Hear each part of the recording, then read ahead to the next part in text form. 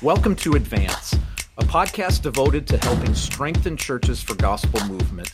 I'm your host, Brian Moak, Vice President of Church Strengthening with Convergement America. The great pastor A.W. Tozer wrote in his book, Whatever Happened to Worship, the following. He said, "We are brought to God and to faith and to salvation that we might worship and adore him. Yes, worship of the loving God is man's whole reason for existence. That's why we're born, and that's why we are born again from above. That's why we were created, and that's why we've been recreated. That is why there's a Genesis at the beginning, and that is why there is a regenesis called regeneration. That is also why there is a church. The Christian church exists to worship God first of all. Everything else must come second or third or fourth or fifth." You know, if we believe, as Tozer said, that the church exists to worship God first of all, then we better give our corporate worship a serious look as we think about what it means to be a healthy church. So I thought it would be fun to bring together a group of 3 pastors and worship leaders to talk about this critical issue. Jordan Herrera is worship and spiritual growth pastor at Grace River Church in St. Louis, Missouri. Michelle Albrecht is music and worship director at Northbridge Church in Antioch, Illinois, where her husband Mark is pastor. And Abram Delgado is pastor of Casa de Oración in Round Lake, Illinois. All 3 of these leaders understand worship, and they lead their congregations into God's presence in ways that bring him honor and glory. So I just want to say welcome to the podcast, everyone. Thank you so much. I love it. Excited. This is going to be great. Hey, I thought to start out, each of you could just give a quick intro of who you are and the description of the role that you have at your church. So we'll start with Michelle. Hey, Ryan. Thanks for having me again. So I have been working as the music and worship director at Northbridge for about 18 years now. The church is getting ready to enter our 19th year, and I lead worship on Sunday mornings. I attend programming meetings, schedule recruit musicians, help to shepherd and pastor the team, and help to see oversight of our tech team. So kind of a hodgepodge of a lot of things, all things music. Yeah, don't forget you take care of the senior pastor. I try. That's awesome.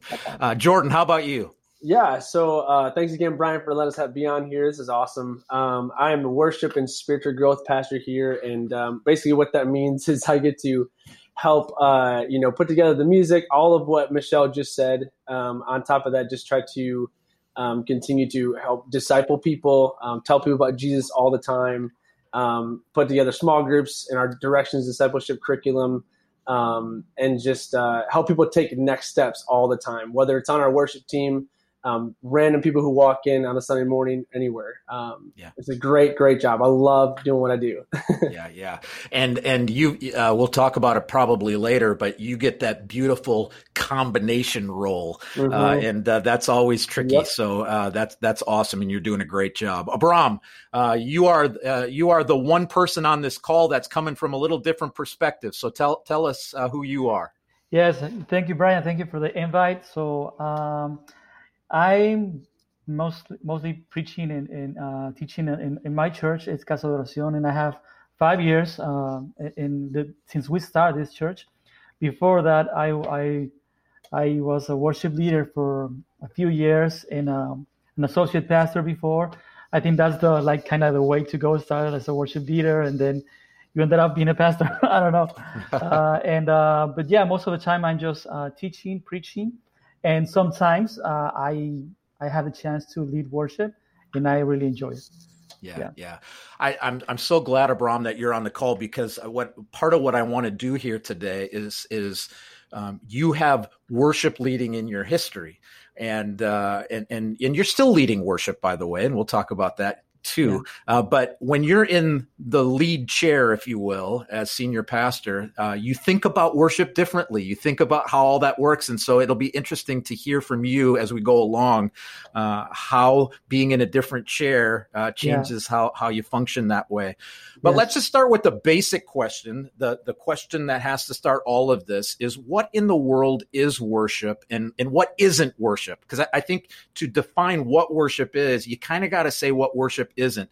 Jordan, I'm going to put you on the spot. Why don't you give me So I did a Google search and I looked at the actual definition of it. The feeling or expression of reverence and adoration for a deity. Yeah. Wow. Brian's going to kick my butt after this for a podcast. But hey, worship for us or for me it's a lifestyle, man. It's a lifestyle. I'm always worshiping, right? We're technically, no matter if you're a follower of Jesus or not, you're worshiping something. You're meditating, thinking about something all the time. But worship, really, when it comes down to me and God, is a lifestyle. On stage, off stage, in people's lives, down to my restful time I have with my own individual self. I am worshiping, praising God all day long, in everything I say and do, even in my jacked up moments, right? And worship, to me, isn't just a song. It's not just a service, a sermon, etc. Right? It's everything to do with what's off stage, and I would even say, more importantly, what's done off stage than what is done on stage. I love just telling my team about that all the time. What's done off stage, and so for me, I'm not just a worship leader or spiritual growth pastor. I am a disciple maker, and so that's really what it comes down to. Is what's what worship is for me. That's good. And that's a great first statement, by the way. And worship isn't just something we do for an hour on Sunday morning. Worship is a 24/7 experience for us. And Romans 12:1 really speaks to that. Our lives are living sacrifices of worship, holy and pleasing to God. That is our spiritual act of worship. Right. And so that's really important. Michelle, you got anything to add to that definition? Or again, some of it is again what worship isn't. Yeah, I think for years people will put those two things together, music and worship, and music is a piece of what it means to worship. But Jordan said it, like it's a lifestyle, and I think one of my favorite authors. In fact, I've got several books if you want to talk about some tools. But one of my favorite authors is Bob Kauflin. And he's written a book called Worship Matters. And I love his definition that he gives of worship as it pertains to singing in the church. And he says a faithful worship leader magnifies the greatness of God and Jesus Christ through the power of the Holy Spirit by skillfully combining God's word with music, thereby motivating the gathered church to proclaim the gospel, to cherish God's presence, and to live for God's glory. It's an excellent working definition for what music is on a Sunday morning within the church. But I know so oftentimes people talk about worship and they think that that's all it is, but it's a lifestyle. It's so much more. It's so much more. That's way better. That's way better than my Google search, right? Yeah, it is. You might need to read a book. That's a great lead in then, Michelle, because I think you're so right. I've been around for a long time, and when I was young, when people would talk about worship, really what they were talking about was the message, the preaching, and everything else. As a matter of fact, they would use the terminology preliminaries as it related to everything else that happened before the message. Now, quite frankly, when someone comes up to you and says, "Oh, worship was great this morning," well, really, they're talking about the music most often. Yeah. And as I think both of you are saying the same thing, which is it's neither of those things.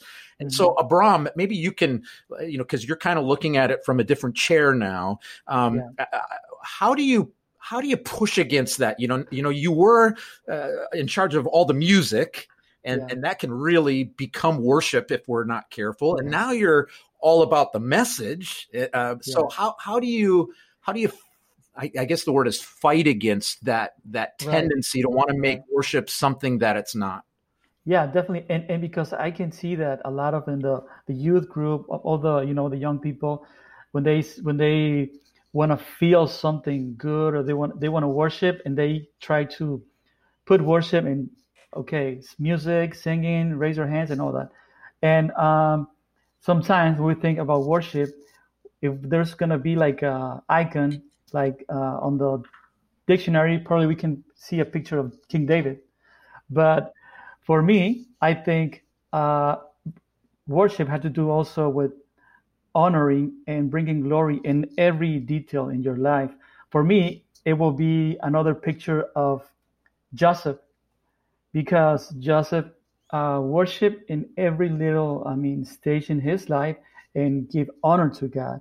So for me, it's in every little thing that you do, even outside the church, inside the church. Working, whatever you do, bring glory to God in that matter. And I think you're worshiping in that place, in that I don't know, wherever you are. And maybe I'm just going to kind of open this up to anybody who wants to share, but how do you teach people as you're working through Sunday morning? So in other words, I do a lot of stuff with prayer, and the reality is, as much as prayer is just a conversation with God, our union with God, we have to kind of practice prayer, and we have to be taught how to pray well. Right. And I think the same thing is true in worship. Is hey, everybody's just listening to K-Love during the week, or Moody or whatever, and that's not worship. That's just listening to songs. And so, how are you teaching people when you gather for worship, what worship is and what isn't? Maybe a couple of examples of how you do that. Well, for me, Brian, is when I know better a person, I love better. All right. So the better I know God, I'm going to worship better.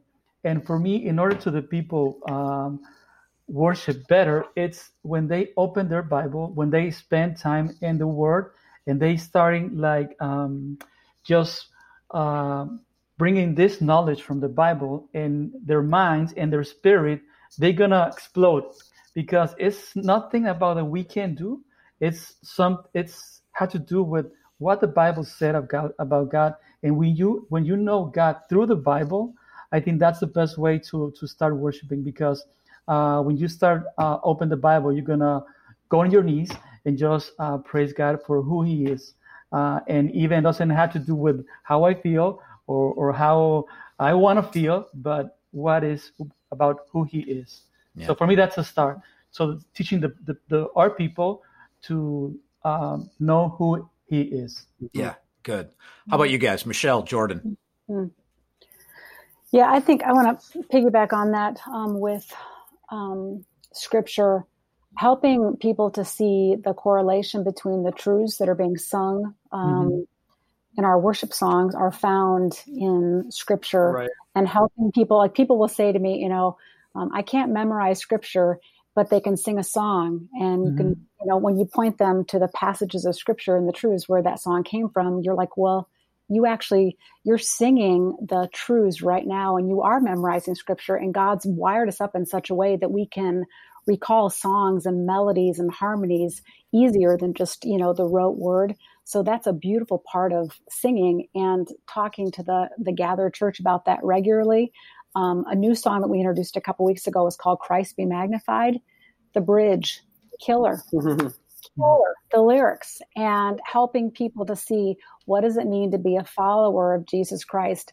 Jesus laid down his life. And we sing about that in the bridge section of Christ Be Magnified. What does it mean to follow Christ in such a way that you want to give up your life and lay down your life? And we get to sing about that because those truths are found in the Scriptures. It's cool. That's really good. Jordan, when I was just at your church a couple weeks ago, and one of the things that I really appreciated is that when you did your welcome as a church, you didn't just say hi, you connected it to what you were doing as it related to the morning, the theme of the morning. And so why do you do that? Why do you pay so much attention to not just, you've sung a song and you just kind of break it and go to something else? And right. Why is it so important to kind of keep a theme moving throughout the service? Yeah, we love those. We call those, MC moments. We call the worship. A ton of churches do them. We try to keep that theme going because we just want to keep driving that main thought of whatever it is. We're singing a song called Give Me Faith or Raise a Hallelujah or whatever they're called, right? We want to first tie them, back to Scripture or some type of story of a life change that's happened, but keep that as the main focus throughout the whole time so that they have one or two main focal points that they're singing, being heard about in the Scriptures, and that it just ties in. So when they leave, they're thinking about, man, God increased my faith. Like I've been hearing about faith all day. I've been singing about faith all day. I want to tie this back to it. And in that, you just get a better response because you're tying scripture, thought process, stories all back to one main idea rather than a mix and match of things, and then I'm going to point this out. These are my 5 bullet points, but they don't go with the song or whatever. We're not like heavy detailed on song matching the sermon all the time, but it is amazing. Chris and I, my lead pastor, often laugh all the time. We'll meet the next morning and we'll say, dude, how in the world did those songs match up to the sermon? We're like, what in the world? Like God totally, just used it. We can plan, right? We can plan for spirit-filled moments. And do all we can, but we want God to intercede way more than this thing. And so, that's how we help teach people music. Worship isn't just music. It's more than that. It's a lifestyle. And we teach that main thought through, some of those MC moments. So yeah. Yeah. Good. Let me change this topic just a little bit. And, John 4, that passage where Jesus meets with the Samaritan woman, and the Samaritan woman does what we all do in church, and that is to try to take what is a spiritual point and create a philosophical argument around it. And so the Samaritan woman tries to change the subject on Jesus. And, you Samaritans, or we Samaritans say we worship on this mountain. You say Jews say we worship on this mountain. What's the right way to worship? And Jesus says, I'm looking for worshipers who worship in spirit and in truth. And spirit, that's a lowercase s. That spirit is engaging our whole selves in worship, how God has made us. And then truth is it needs to be based on scripture. And it's not just a piece of each, it's all of each. But outside of that, there isn't a real lot of specific direction as to format. There's some stuff, clearly we sing, clearly prayer, clearly the word, but there's just not a lot of, hey, this is how thou shalt structure each and every service. So how do you aggressively, we can't make people get into God's presence. It's all we're doing is facilitating that to take place and removing barriers that might keep someone from worship. But how do you aggressively seek God's presence in worship without getting into performance mode or emotionalism or, the fog machines? That's how you get the Holy Spirit to come or whatever. How do you keep yourselves from falling into these types of traps? How about Michelle? Why don't you go for that one? It's a really good question. At the risk of this sounding too simplistic. No such thing. Okay, good. Prayer. This whole thing begins with prayer, like the planning of the songs, in humility, prayerfully saying, Lord, what do you want your gathered church to sing? What are you doing? How do we come alongside of you to speak to people? What songs do you want us to sing? And the whole thing begins with prayer. In the planning process, it begins with prayer before the rehearsal process. It begins with prayer again Sunday morning. Oftentimes before we walk onto the stage for both services, we take a moment and in humility say, Lord Jesus, what do you want to do? What do you want to do in this moment? Get us out of the way. Fear be gone. Any need to impress, pride be gone. Jesus, what do you want? And so it begins with prayer. And you asked a question that was really good. How do you not have it be all about you? Because I think there's this healthy tension when you walk onto the stage where you're wanting to encourage the gathered church to sing with, and you're wanting to exhort them. And, let's sing that phrase again. But at the same time, there's also this place where you're trying to prayerfully discern and be led by the Spirit. Lord, I also want to model what it means to worship right now. And I want to have a posture of my heart come forward where I am truly seeking to worship you by myself, at the same time exhorting and bringing other people into worship with me. And there's this healthy ongoing tension for the whole time you're up on the stage, but it's all bathed in prayer. Is that making sense what I'm saying? Oh, absolutely. Absolutely. You know what, And by the way, let me share this. It's a cautionary tale and a challenge, hopefully, to all of the pastors and leaders who are listening to this podcast. But how much prayer is a part of your worship service? I have found in all the churches that I go to is we need more prayer in our worship experiences. We have great music. We've got great preaching, but a lot, we kind of open in prayer. We pray before the message, and, maybe there's 2 minutes of prayer in a 70-minute service. And so prayer, not only in the planning of worship, but also within the worship experience, prayer is critical. So are we making prayer a priority in our worship experience? That's just a challenge. But specifically, Michelle, in what you were talking about, I remember I had been a worship pastor for 11, 12 years. And 6 of those is just full-time worship. And I remember when I became executive pastor of the church, which is the weirdest transition to make. So this was a large church of about 1,300 people. And I went from being one of the most public figures on the staff to what in the world does he do all day? And, but one of the big challenges for me was I needed to learn how to worship without leading. I found it real easy to worship when I was standing up front leading a congregation. Right. But when I was sitting back in the pew or the chairs, it was real hard for me. And I remember God speaking to me in a real profound way. And he said, Brian, do you worship me because you love me, or do you worship me because you're leading?